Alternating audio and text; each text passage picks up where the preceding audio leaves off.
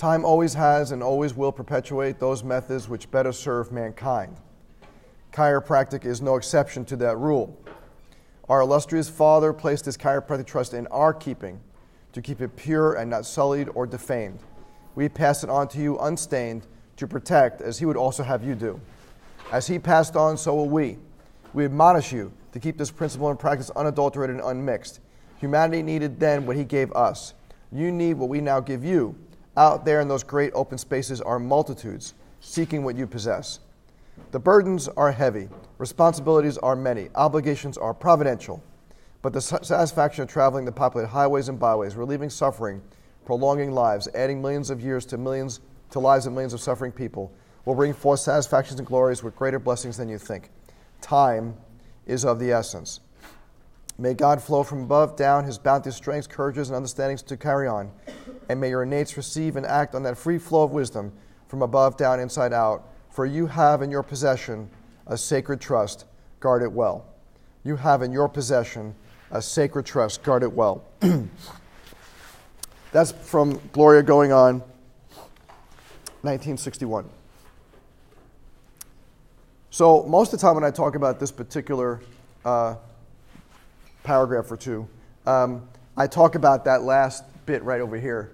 May God flow from above down and sacred trust, guard it well. But today I want to spend a little time talking about another sentence here. Excuse me, and that sentence here is time is of the essence. Time is of the essence. And I really want you to think about time right now because, time is one of those things that you can never replace. Right? Once it's gone, it's gone. Now, you can replace a lot of things. Once you lose time, it's done. So is health. Health is the same thing. Once you lose your health, right, it takes a whole heck of a lot to get it back. And I want you guys to think about it. Most of you guys in this class are pretty young. I'm 54. You guys are probably mostly in your 20s, maybe some of you in your 30s. And I'll tell you, just judging from my perspective, remember sitting in your seats, when I was in my 20s, I graduated from Life 89, and when I was in 1989, I was 26. And it was kind of like an invincible feeling, 26, right? You don't realize the mortality. You don't see things having like an end point, which is really kind of a cool place to be. And I remember that, and it was kind of refreshing to think of life that way. But I'll tell you, there's a phrase that someone mentioned to me yesterday in my practice that really made me think about that sentence, time is of the essence. And why is it of the essence? Because he said, in an instant, everything changed. In an instant, it all changed, right? Everything becomes rearranged in an instant, one instant.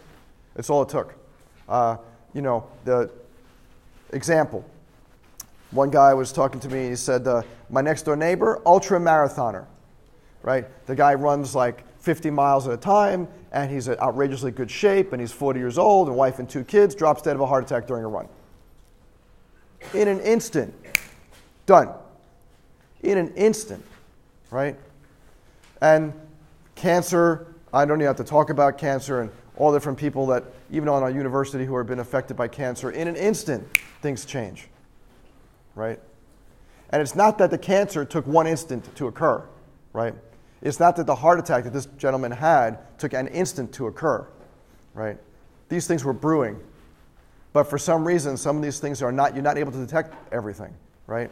Here's a really healthy guy who went to doctors, took care of himself, got EKGs, everything was said was fine, everything was subclinical, right?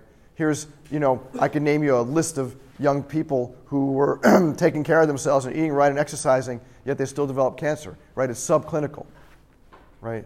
In an instant. So why am I talking to you about this? Because you best appreciate what you got when you got it. You best appreciate what you have right now when you have it. And start focusing on all the good that you do have. Right? Because so many people spend so much of their time looking for things that are wrong. It's like they're wrong seekers. They're constantly looking for, the parking is so bad, and the tuition is so high, and these seats are uncomfortable, and I have to take all these tests, and national boards come with so much money, and it's so. And I'm like, you're becoming a damn chiropractor. you know what a gift that is? Do you know that 1% of the population are doctors in the world? You know what a gift that is? You know what a gift it is to get student loans is so much money. What are you, nuts? Name me another place in the world where you can go and get a $200,000 loan when you got no credit whatsoever and come out and now have an entire career that you can fall in love with every single day. Right? I really want you guys to think about what comes out of your mouth, what comes out of your brain, what you post on Facebook, the rants. I see some people posting on Facebook about this meaningless dribble. Who the hell cares what Trump says? I can't believe there's been no president on the face of the earth so far in the United States where they focus on every word this guy says. It is like hideous. Trump did. Who cares? It doesn't matter. Right? It really doesn't matter. What matters is, are you making the most out of your life right now? Right? Are you making the most? Well, I'm just a student. What do you mean just a student? You got nothing else you do? You can't be of service to your patients in clinic? You can't be of service to a service organization? You can't help kids? You can't help the next door neighbor who's an older lady who can't mow her own lawn or rake the leaves, right? You could do service. You could still be helpful. Right? Being helpful doesn't mean you have to be B.J. Palmer and go around the world 3 times and talk to the whole universe about chiropractic. You don't have to be a famous person to say I'm helpful. You also don't have to drive Ferraris to say, well, I give so much service that look at what I get. You don't have to, just start somewhere, right? But time is of the essence. That's what I want you to think of something. I want you to think of this, of what I call a sense of urgency. Right? When someone asks me, why the hell do you do so many different things? Right? You teach here, you teach for ICPA, you have a private practice, you're always running around doing things. Why are you doing that? And I'm like, because I have to. Right? I have a sense of urgency. Time is of the essence. I don't know when, BJ says here, our illustrious Father placed this chiropractic trust in our keeping to keep it pure, not so the fame. We pass it on to you unstained. As he passed on, so will we. Right? We can't live as if we have this unlimited life. I'll do it tomorrow. I'll do it the next day. Right? I'll be happy the next day. I'll stop complaining tomorrow.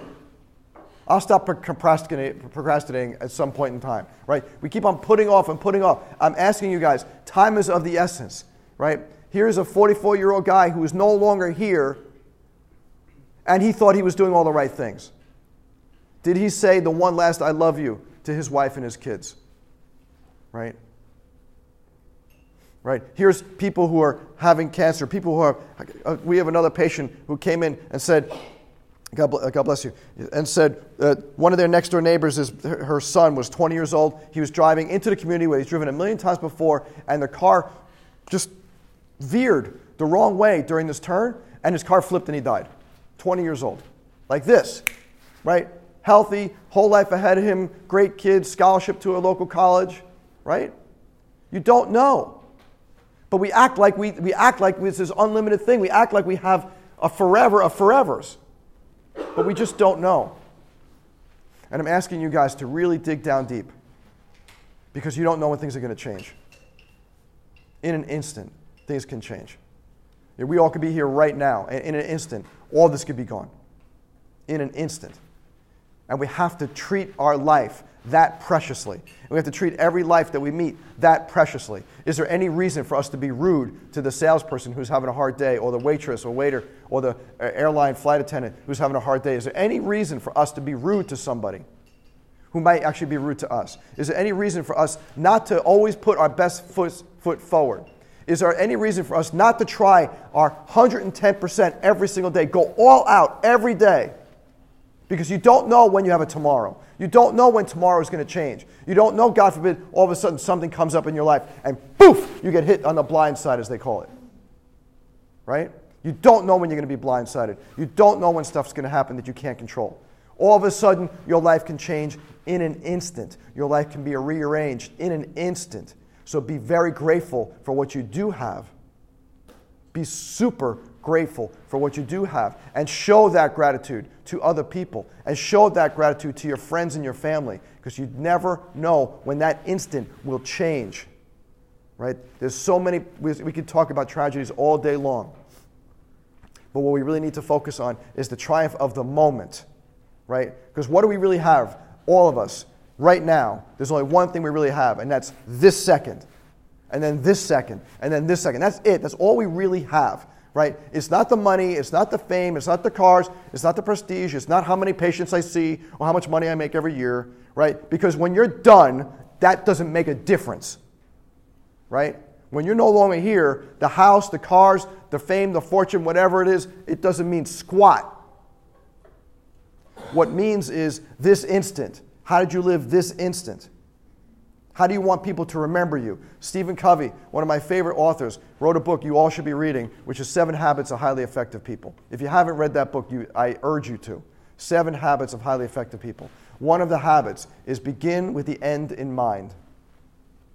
Begin with the end in mind. And what that means is, how do you want to be remembered? When it's your turn to leave this earthly plane and habit another plane, whatever that means, how do you want to be remembered? What do you want people to say about you? He made a lot of money. He had a lot of student loans, right? He really hated school. He was so mad about the parking, right? Is that how you want to be remembered, right? How do you want to be remembered? So Stephen Covey, he gave us an exercise, which I urge all of you to do. And the exercise is this: write your epitaph. Write what you want someone to say about you at the very end. Okay, and really put some thought into that. I remember doing that. My wife and I, we did this together years and years ago, back in the 80s. And we were crying when we read each other our epitaphs, because we said, if we can become that person, right, that would be totally awesome. You know, and it wasn't like, oh, Dr. Rubin, you know, did all these things and had all these patients and made all this money and had a big house and drove this great car. And that wasn't it. It was like, you know, he's a great husband, a great father, a great chiropractor, a great teacher. Right? And that's how I want to be remembered. How do you want to be remembered? Right? I want you to think about that. Time is of the essence.